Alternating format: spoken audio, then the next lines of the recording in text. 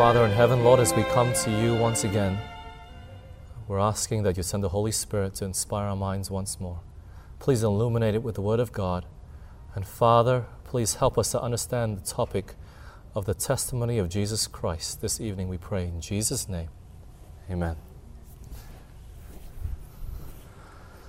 We'll be finishing off Revelation 12, and we'll be spending 1 hour on the last verse. I feel that it's this important to look at this.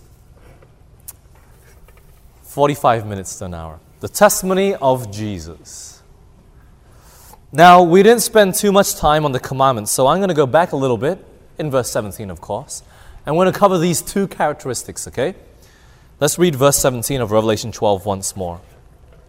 Revelation 12, verse 17, the Bible says, "And the dragon was wroth with the woman, and went to make war with the remnant of her seed, which keep the commandments of God and have the testimony of Jesus Christ." So two characteristics that separate everyone else from what is the remnant. They keep the commandments of God and they have the testimony of Jesus Christ. Now let's look at this commandments quickly. Let's go to Revelation 22 and verse 14. How important is actually the keeping of the commandments? General Christianity have downplayed it until, of course, much recently when we had the 10 Commandments Day. But the Bible has always been the same. It has always been the same on its stand. It doesn't change. Revelation chapter 22 and verse 14. How important is actually the keeping of the commandments? Let's read this. "Blessed are they that do his commandments, that they may have right to the tree of life, and may enter in through the gates into the city." How important is it? Friends, it becomes a salvational issue. If we keep the commandments, we have right to the tree of life, and we may enter in to the heavenly city. So friends, don't let anybody ever persuade you on any other thing that it's okay to sin, henceforth not keeping the commandments or transgressing them. It's not. Sin and Jesus do not go together. They do not. Clear, isn't it? But then, of course, in Revelation 14:12, speaking of the 144,000. So friends, if we're to strive to be like the 144,000, we ought to strive to be what the Bible tells us that they are doing. Revelation 14:12, the Bible says, "Here is the patience of the saints. Here are they that keep the commandments of God and the faith of Jesus." So, through and through, the importance of keeping the commandments of God is certainly up there. It's the first thing that is listed and mentioned when it comes to the remnant and the 144,000. They keep the commandments of God. Now, coming to this testimony of Jesus Christ, let's go to Matthew 5:17. Jesus is speaking here, and he illustrates it in a very good way about what the testimony of Jesus is. Let's go to Matthew 5 and verse 17. Excuse me. Matthew chapter 5 and verse 17, Jesus says, "Think not that I am come to destroy the law or the prophets. I am not come to destroy, but to fulfill." So Jesus Christ said, I didn't come to destroy the law, the 10 Commandments, or the prophets, or could I say, the testimony of Jesus Christ. Now, how do I know that the testimony of Jesus Christ is related to the prophets? Well, let's go to John 5:39.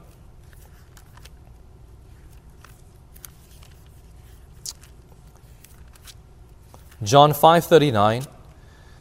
Now, we've looked at this text several times already, and you should be able to repeat it off the top of your head already. But it says, "Ye search the Scriptures, for in them ye think is" what? "Eternal life. And they are they which testify of me." So the testimony of Jesus Christ should testify of Jesus. But really, Jesus was referring here to what? The Scriptures, or the Bible. So in a large degree, the testimony of Jesus Christ is referring to the Bible, the Scriptures, the writings of the prophets. Okay? But moving on, Revelation 1:2 just shows us the first instance where testimony of Jesus Christ was used in Revelation. Revelation 1:2.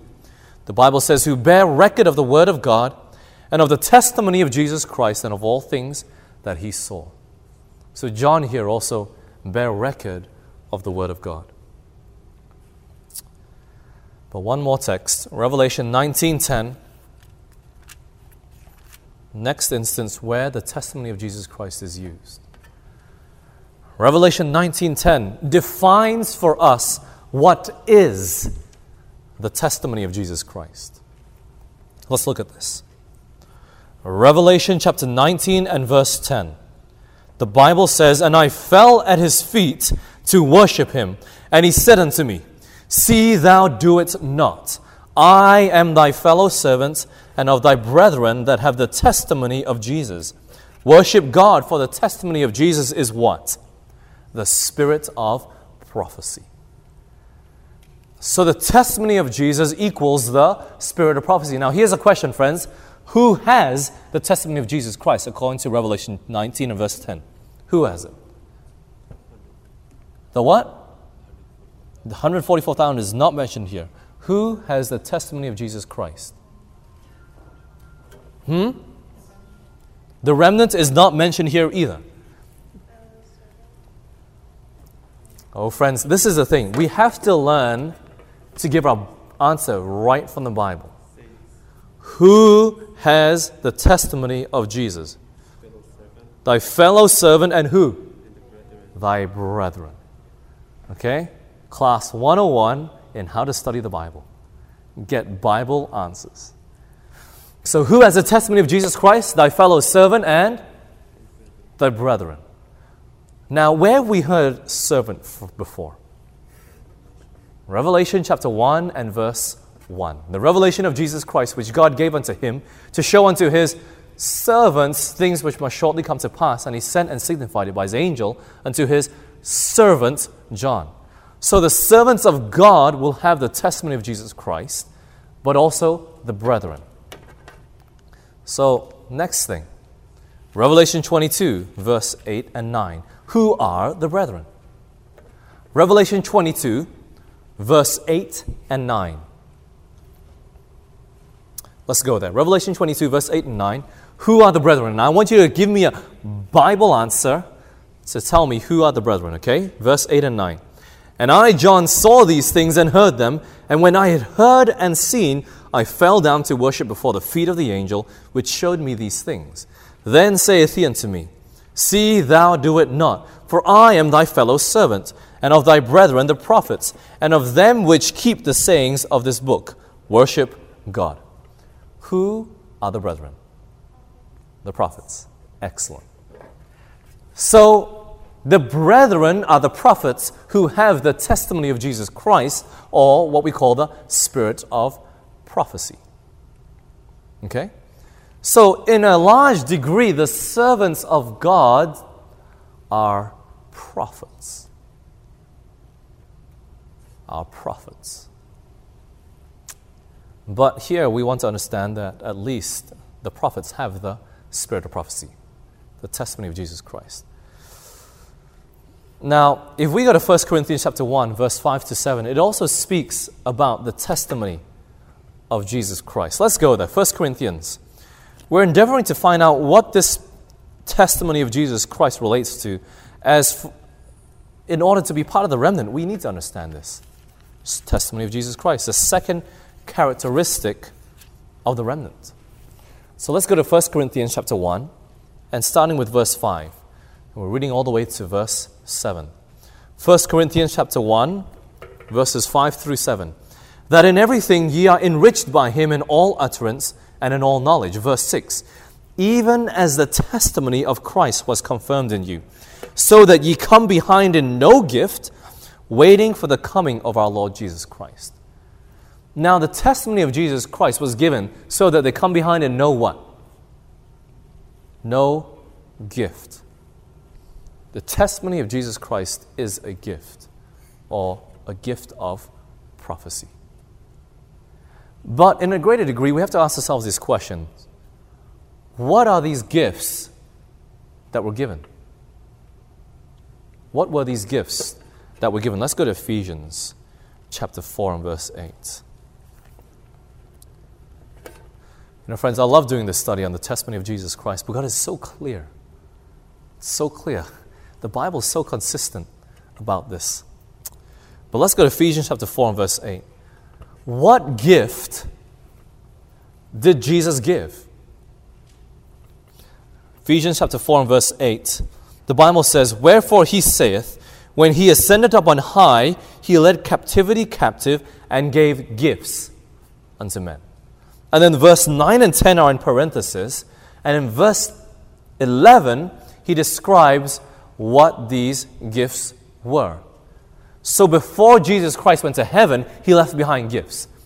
Let's read Ephesians 4:11 and find out what these gifts are. "And he gave some apostles, and some prophets, and some evangelists, and some pastors and teachers." So what are the gifts that were left behind? They were apostles, prophets, evangelists, pastors, and teachers. So these were the 5 gifts, at least, that we know of, according to Ephesians, that Jesus Christ left behind before he went up to heaven, before his ascension. They were apostles, prophets, evangelists, pastors, and teachers. Now here's my question. Today, do we have apostles? Yes or no? What's the definition of an apostle? What's the definition of an apostle? Does anybody know? It's simply a missionary. So, do we have missionaries? Yeah. Do we have evangelists? Oh, definitely. We even got a college of evangelism. Do we have pastors? Oh yeah. Do we have teachers? Certainly. Do we have prophets? We should, right? Now, here's the thing. If we go on, if we read in verse 12, why did he place these gifts there? Verse 12. "For the perfecting of the saints, for the work of the ministry, and for the edifying of the body of Christ." So really, these gifts were given by Jesus before he went up to heaven so that he would establish the church. And throughout every age and throughout every generation, there needs to be a firm foundation for God's church. And God gave these gifts to establish his church. Now, how long were they to remain in the church? Verse 13 of Ephesians 4. "Till we all come in the unity of the faith and of the knowledge of the Son of God unto a perfect man, unto the measure of the stature of the fullness of Christ." So they were to remain there until we come into a what? Unity of the faith, a perfect man. Now, we're never going to be really totally united in faith until the church becomes triumphant, until the tares are sifted out of the remnant church. And only then will we come into a unity of the faith. Only then Jesus Christ can finish the mystery of God, which is to unite heaven and earth. So really, the gifts are going to remain there until the end of time. But what was its purpose? Verse 14 gives us a further explanation of why God gave apostles, pastors, prophets, teachers, and evangelists. Let's look at verse 14. "That henceforth be no more children, that we be no more children, tossed to and fro, and carried about with every wind of doctrine by the sleight of men, and cunning craftiness, whereby they lie in wait to deceive." The purpose of these 5 gifts, at least, that Jesus Christ was to give, was to establish his church in the doctrines and faith. So the winds of doctrine, when the new theology starts to blow, we have these 5 anchors that will help us to be established in the faith. We need apostles. We need evangelists. We need teachers and pastors. We need prophets. But the question is, what happened to the prophets? What happened to the prophets? Where are they? You see, in the early church, there existed prophets. There were prophets when the church was being established. Let's look at this, okay? Let's go to the book of Acts. Acts chapter 13 and verse 1. In God's early church, there were prophets that existed. And as we read the Bible, we commonly see prophets throughout every age of God's working. Let's go to Acts chapter 13 and verse 1. The Bible says, "Now there were in the church that was at Antioch certain prophets." There you go. So there were prophets that existed at Antioch. Now let's go over to Acts chapter 21 and verse 9. Acts 21 and verse 9, also speaking about prophets, "And the same man had 4 daughters, virgins, which did prophesy." So there were prophets. One more, Acts chapter 2 and verse 17. Acts, the book of Acts, is largely a recording of the early church and its establishment and the missionary journeys of Paul and also of Peter and several others, but mainly of Paul, and how he went around preaching and establishing God's church among the Gentile nations. But here in Acts chapter 2, verse 17, the Bible says, "And it shall come to pass in the last days, saith God." This is Peter speaking. He's prophesying. "I will pour out my Spirit upon all flesh, and your sons and your daughters shall prophesy, and your young men shall see visions, and your old men shall dream dreams." So in the last days, there were to be prophets too. But where are they? What happened? Why did prophets disappear from the church? You see, Jeremiah chapter 26, verses 4 to 5 will give us a clue. And we're going to line this text up with several texts because seemingly prophets have disappeared from the churches. But we have to ask the question, why? Because you see, prophets are needed for establishing our faith. So in order for our faith to be established and for us to come into unity of faith and to be a perfect man, we need the prophet. It's important. Let's read Jeremiah chapter 26 and verses 4 and 5. Verse 4, "And thou shalt say unto them, Thus saith the Lord, If ye will not hearken to me, to walk in my law which I have set before you, to hearken to the words of my servants the prophets, whom I sent unto you, both rising up early and sending them, but ye have not hearkened." Now what did Jeremiah put together with the prophets? Did you see it? Did you catch it? It says, "To walk in my law, which I've set before you." You see, friends, consistently throughout the Bible, the law and the prophets have gone together. No law, no prophets. Keeping of the law, prophets are given back and there are visions. Keep this in mind as we look at a few more texts, okay? We're going to see consistently throughout the Bible. Let's go to Lamentations, just the book over from Jeremiah to our right. Lamentations chapter 2 and verse 9. Keeping in mind that the law and the prophets always go together. Lamentations 2:9.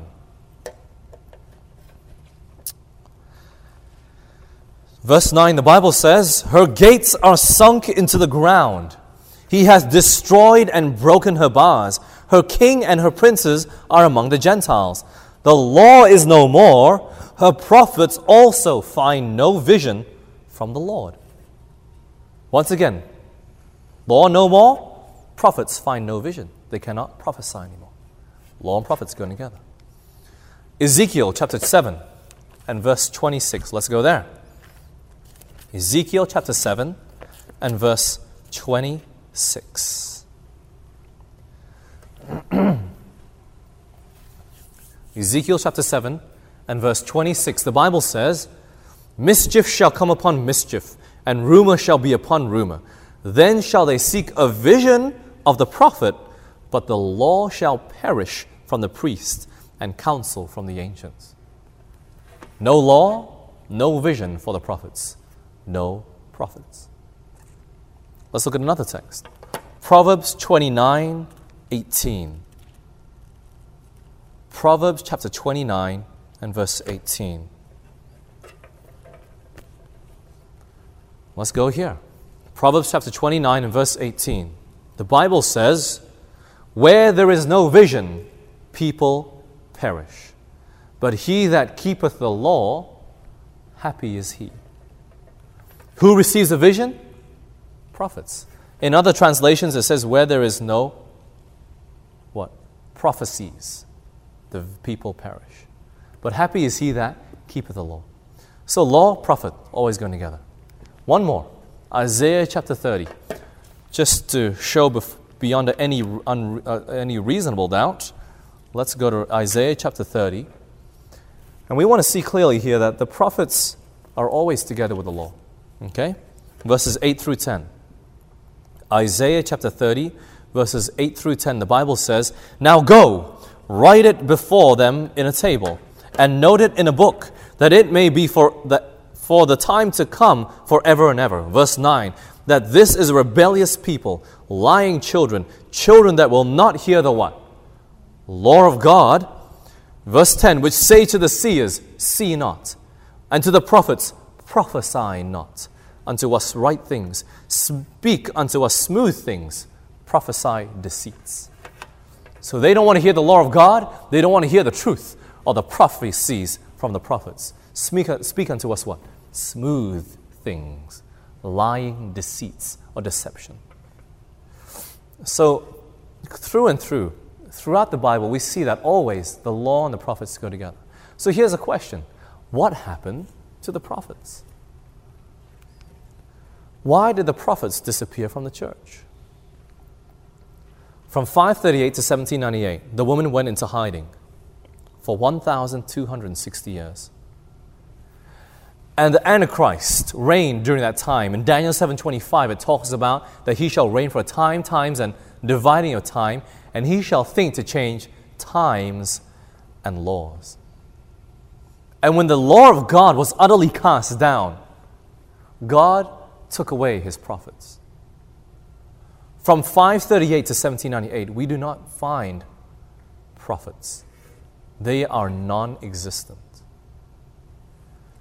The reason being, the law or the 10 Commandments were cast down. The papacy tried to change it. In effect, he didn't, of course, we know that. But he tried. He thought to change times and laws. So as a result, no law equals no prophets. But since 1798, since the occurring of the deadly wound that we'll study tomorrow, the law has been somewhat resurrected, and even the truth about the Sabbath has been brought back to full light. Around 1844, in fact 1850, it was at the time that around that time that the Sabbath message was brought back to full light. And so it was, in our understanding, since we've studied this consistently throughout, where there's no law, no prophets, when the law was to resurrect, God had to resurrect a prophet to combine with the law. How do I know? We read Revelation 12:17. And we've read this many times, but in this light now, let's reread it, okay? Revelation chapter 12 and verse 17. Law, no prophets. Law exists, prophets exist. Revelation 12:17. And the dragon was wroth with the woman, and went to make war with the remnant of her seed, which keep the commandments of God, the law, and have the testimony of Jesus, the prophets, or the spirit of prophecy. So when God's people resurrected the 10 Commandments, when they kept the 10 Commandments, the law was to be, the prophets were to be resurrected again and given back to the remnant church, or God's true church. Because you got to understand that since the beginning, God's true church has always existed. From Revelation 12:1, the early church. So God's church was to be restored back to its original. So if we saw prophets in the early days, they have to exist today, friends. What happened? Are they existent? Well, you see, friends, there are many false prophets out there. Before we make any conclusion as to who this prophet is, and you must have one name and one name only in mind, There's a warning found in Matthew 24. Let's go there. Matthew chapter 24, and let's look at verse 5, 11, and 24. Okay? Matthew 24, starting in verse 5. For many shall come in my name, saying, I am Christ, and shall deceive many. Verse 11. And many false prophets shall rise, and shall deceive many. And then going to verse 24. For there shall arise false Christs and false prophets, and shall show great signs and wonders, insomuch that if it were possible, they shall deceive the very elect. Friends, there are a lot of false prophets out there. Two come to mind straight away: Jim Jones, David Koresh. David Koresh being, of course, the one closer to our time. But certainly there are many out there that are nameless. So friends, we have to test the prophets. And the only test that we can apply to is the test of the Bible. So just because a person claims themselves to be a prophet and even preaches the Word of God, it's not enough to show whether they are a true prophet or not. We need to test them. As you know, Satan quoted the Bible when he was tempting Jesus Christ. So quoting the Bible even then is not enough. So let's look at some tests. Tests of a true prophet, okay? And we're going to take tests taken from the Bible itself. Let's look at our first test. Jeremiah chapter 28 and verse 9. Jeremiah chapter 28 and verse 9.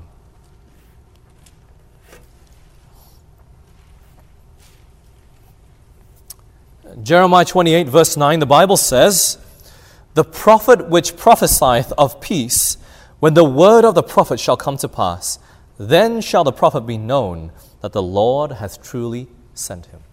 So when a prophet says something is going to pass, and it actually comes to pass, then we know that the Lord has sent him. That's the first test.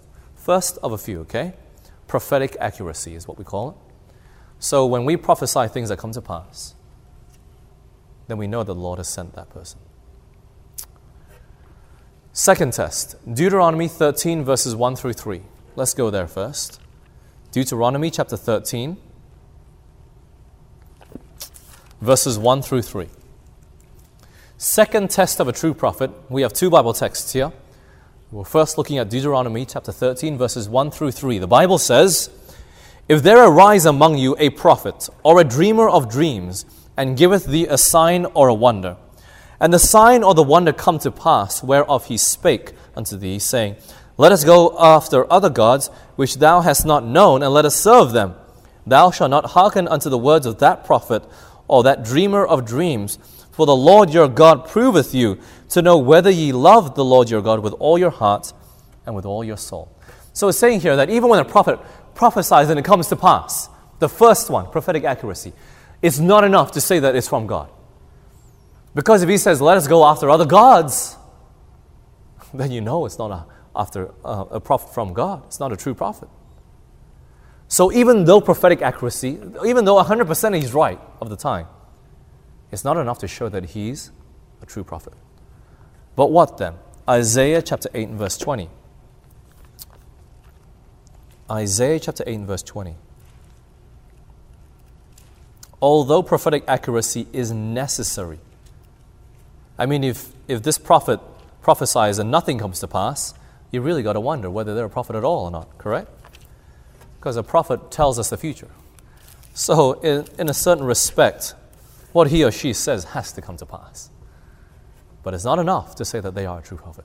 What else? Verse 20 of Isaiah chapter 8.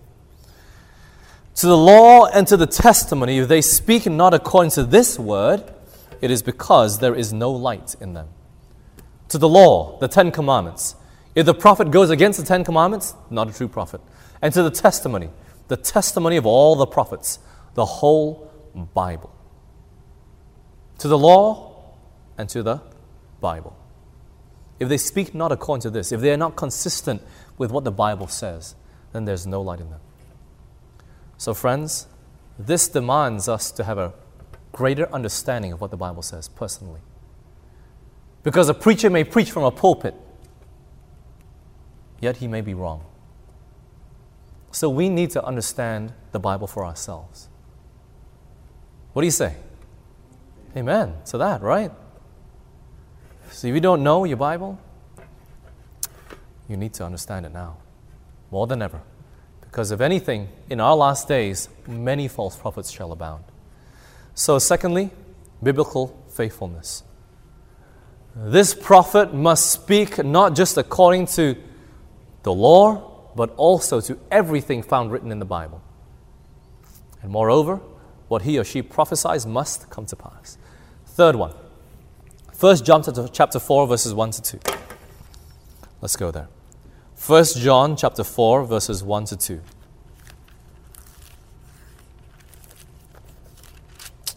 Third test of a prophet. 1 John chapter 4, verses 1 through 2. The Bible says, "Beloved, believe not every spirit, but try the spirits, whether they are of God, because many false prophets are gone out into the world." We have to try the spirits. Verse 2. "Hereby know ye the Spirit of God. Every spirit that confesseth that Jesus Christ is come in the flesh is of God." Got to confess Jesus Christ. Has to exalt Jesus Christ that he came in the flesh. Just like what John the Baptist was saying on the side of Jordan. He was saying what? "Behold the Lamb of God." This person has to exalt Jesus Christ and not point to themselves. Especially the ministry on earth. The gospel. The gospel of Jesus Christ. So that's a third one. Fourth one, 1 John chapter 3 and verse 4. We don't need to go to these, but we know that 1 John 3:4 is defining the wages of sin is, pardon me, that's not the wages of sin. Sin is a transgression of the law. Now Romans 6:23 is defining that the wages of sin is death. Now the prophet must, what? Point to commandment keeping. Why? Because if they're not saving us from death, then what's the purpose of them? They got to save us from death. And if we aren't keeping the commandments of God, we are not being saved from death. So the prophet must be commandment keeping. Okay, the fourth test with text 1 John 3:4 and Romans 6:23. Now the last one, Matthew chapter 7. Let's go there. Jesus is speaking. The last test of a true prophet. Test number 5.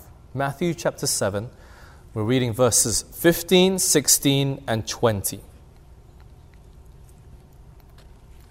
Starting with verse 15, the Bible says, "Beware of false prophets which come to you in sheep's clothing, but inwardly they are ravening wolves." Verse 16, "Ye shall know them by their fruits. Do men gather grapes of thorns or figs of thistles?" And then it reiterates in verse 20, "Wherefore by their fruits ye shall know them." And friends, you can hide your life. You can hide who you are in private life. But when you get up in the pulpit and you preach and you're creating thistles and thorns, you know that you are not of God. If a person's fruits, if a pastor was to stand up and he was to shepherd the church and all he's producing is thorns and thistles, you know that person is not of God. Your fruits cannot lie what sort of person you are, correct? You may hide it for a certain time, but eventually your fruits are going to show what manner of person you are. So this fifth one is called spiritual fruitage. We have to test the prophet to see what sort of fruits he or she produces. So here's our 5 tests. Prophetic accuracy, biblical faithfulness, exalts Jesus, commandment keeping, and spiritual fruitage. These are the 5 tests, and many more out there, but these are just the 5 that I wanted to share with you. Now, of course, we believe as a Seventh-day Adventist church that Ellen G. White is our prophet, and I believe the same too. But she must stand the 5 tests at least that we have given it. And in no way am I biased, because we have taken these tests from the Bible. Okay? So that is being clear with everybody. And of course, we can apply this test to everybody that comes in through the door, who claims themselves to be prophets. Now, it's very interesting. I just want to share this interesting experience with you. I was in Georgia. I was doing campus ministry. And there was one day that I was out there. And I'm the chaplain. I was the chaplain for the campus there, of the Adventist campus group anyways. And they did this little health fair. And they decided to put this little table out there with this big sign. Any Bible questions, just come right here. And the whole day I was sitting there, nobody came. Absolutely nobody. I was just sitting there reading my book the whole day. And 10 minutes before we were about to close down, this man comes up to me. I'm a prophet, an evangelist, a pastor. And I looked at him. Have a seat. So he sat down, we were talking. And midway while we were talking, his eyes kept darting off and looking back at me. And I thought there must be some activity going on behind. So I looked behind and what's he looking at? He's like, it's okay. I see spirits. They're fiery. I was like, oh, okay. All right. So then after that, later, he pulled out a cigarette. Started lighting it up. I was like, he must have seen the shock on my face, but he's like, don't take notice of this. It's okay. All right. I was like, oh, okay. You know, by the fruit of a person, you can tell what sort of character they are. You need to test every person. And I showed him. I said, do you know the Ten Commandments tells us that we should not kill? And friend, you're killing your body. You see, you're like all other Christians. You judge me from the outside. So, you see, there are these sorts of people out there, friends. And I just want to share this real life experience with you just to show you that, you know, I've encountered them as well. And some of them are more obvious to detect than others. But if anything, we need to know our Bibles. That's the only way that we're going to be able to clearly see the true and false prophets. But in Ellen White, these 5 tests have been fulfilled. First, prophetic accuracy. Now, I just want you to take down the reference, okay? You're not going to have time to write everything down. So I'm going to apologize in advance. But let's go. Prophetic accuracy. Ministry of Healing, page 327, written over 100 years ago. Back then, in their days, they were using tobacco as treatment for sick people. And Ellen White received light on this, and she wrote, tobacco is a slow, insidious, but most malignant poison. And certainly she is correct. Today, it has been proved that tobacco is one of the most addicting forms of drugs out there. Tobacco. One of the hardest to get off. So, it is a slow, insidious, but most malignant poison. What she said came to pass. And many other things that she prophesied of that have come to pass. Secondly, biblical faithfulness. In Great Controversy, page 7, this is what she writes. In Great Controversy, page 7, she says, the Holy Scriptures are to be accepted as an authoritative, infallible revelation of His will. She holds to the Bible and the Bible only. A revelation of His will. Infallible. Another one, Great Controversy, page 595. God will have a people upon the earth to maintain the Bible and the Bible only as the standard of all doctrines and the basis of all reforms. So she points to the Bible and the Bible only. Biblical faithfulness. Truly, she was a study of the Bible. And she pointed all those to the Bible and the Bible only. Thirdly, she exalted Jesus. Gospel worker, that's what GW stands for. Gospel worker, page 160. She writes, lift up Jesus, you that teach the people. Lift Him up in sermon, in song, in prayer. She lifts up Jesus, exalts Him and exalts Him. In every aspect of our worship, even in prayer. Fourthly, commandment keeping. Evangelism, page 244, she writes, we have decided to keep God's commandments and live and preserve His law as the apple of our eye. What is to be the apple of our eye? What was it? The law, God's commandments. Now, what is the apple of our eye? what is it describing when it says that the law is the apple of my eye? What does it mean, apple of my eye? It's what my eye desires most. The apple of my eye. Okay? You see that? The center of what our affections are. We ought to keep the law as the apple of our eye. Let men rail out against the law of God and trample His commandments, keeping people under their feet. Can they do it and live? It is impossible. God has His measurement of character, and it is those who obey Him and live, and those who keep His law as the apple of their eye that He preserves. Excuse me. So certainly, Ellen G. White raised up the Ten Commandments. She pointed people to the keeping of the commandments. Now, this last one is the part that I enjoy most, and I hope that you will find it quite interesting too, is a spiritual fruitage. What I've taken is secular sources, non-Adventist sources on Ellen G. White. Okay? Now, I'm going to give you time to write these down. First one is taken from St. Helens, California, Star Magazine, July 23, 1915, the year of Ellen G. White's death. And the Star Magazine writes this: her death marks the calling of another noted leader in religious thought, and whose almost 90 years were full to overflowing with good deeds, kind words, and earnest prayers for all mankind. This is what's written of her. Secular newspaper or magazine. St. Helens, California, Star Magazine, July 23, 1915. Here's another one. New York City, Independent, 1915. Same year as well.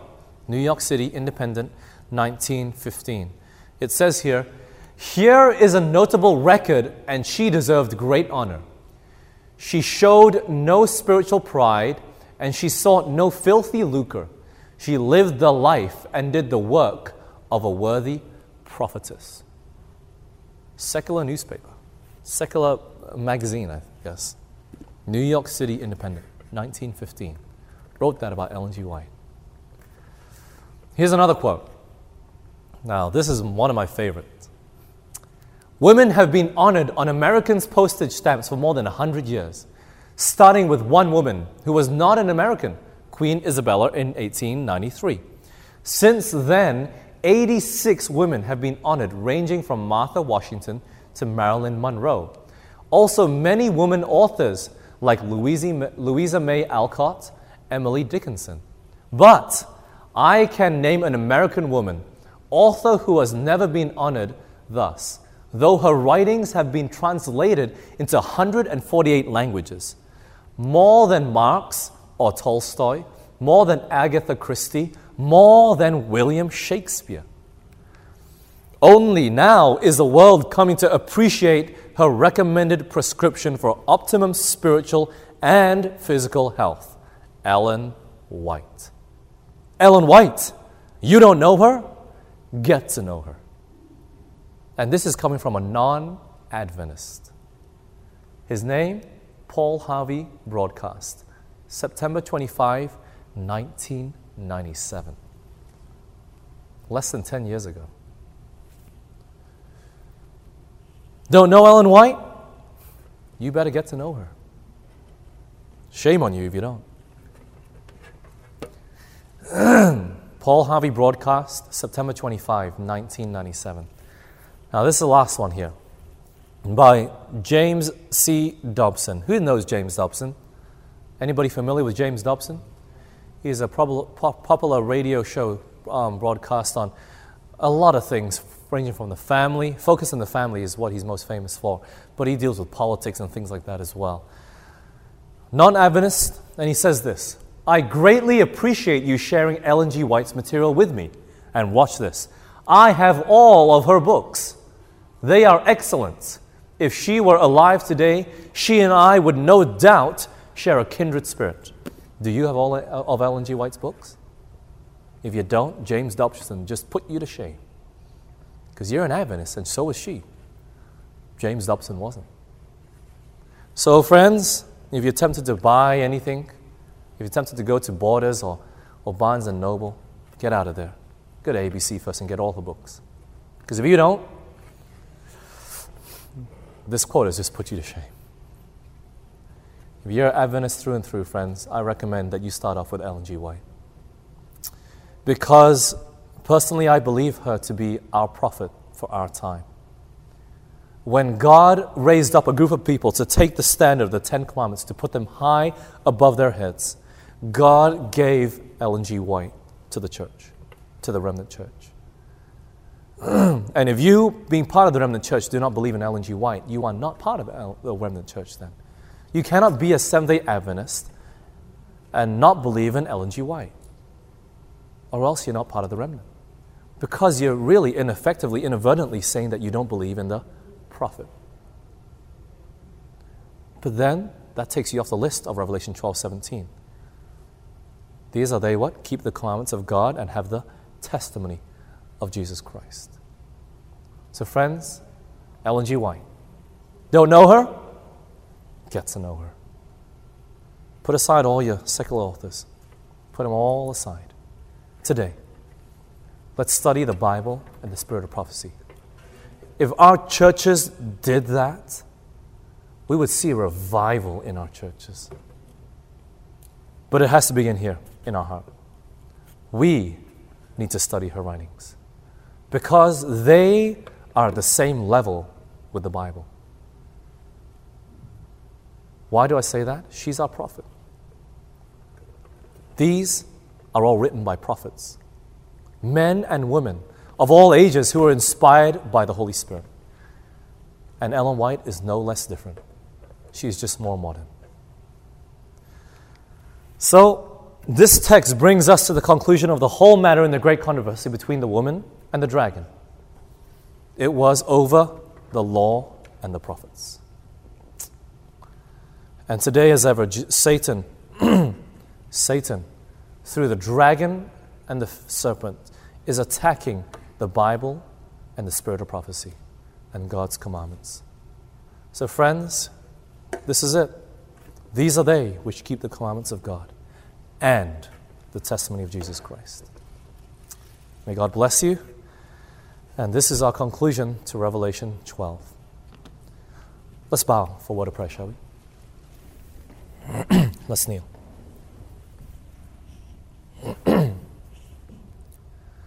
Father in heaven, thank you for giving us the gift of prophecy. Father, thank you for giving us the Bible and also the inspired writings of Ellen G. White. But Lord, forgive us if we have failed to study those words. Forgive us for neglecting the words of the prophets.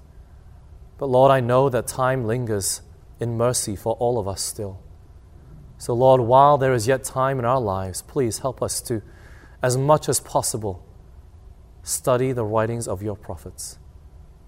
And so Lord, I pray that you be with us, bless us, and help us to face the temptations that come after leaving this place. Keep us faithful unto the very end, I pray in Jesus' name. Amen.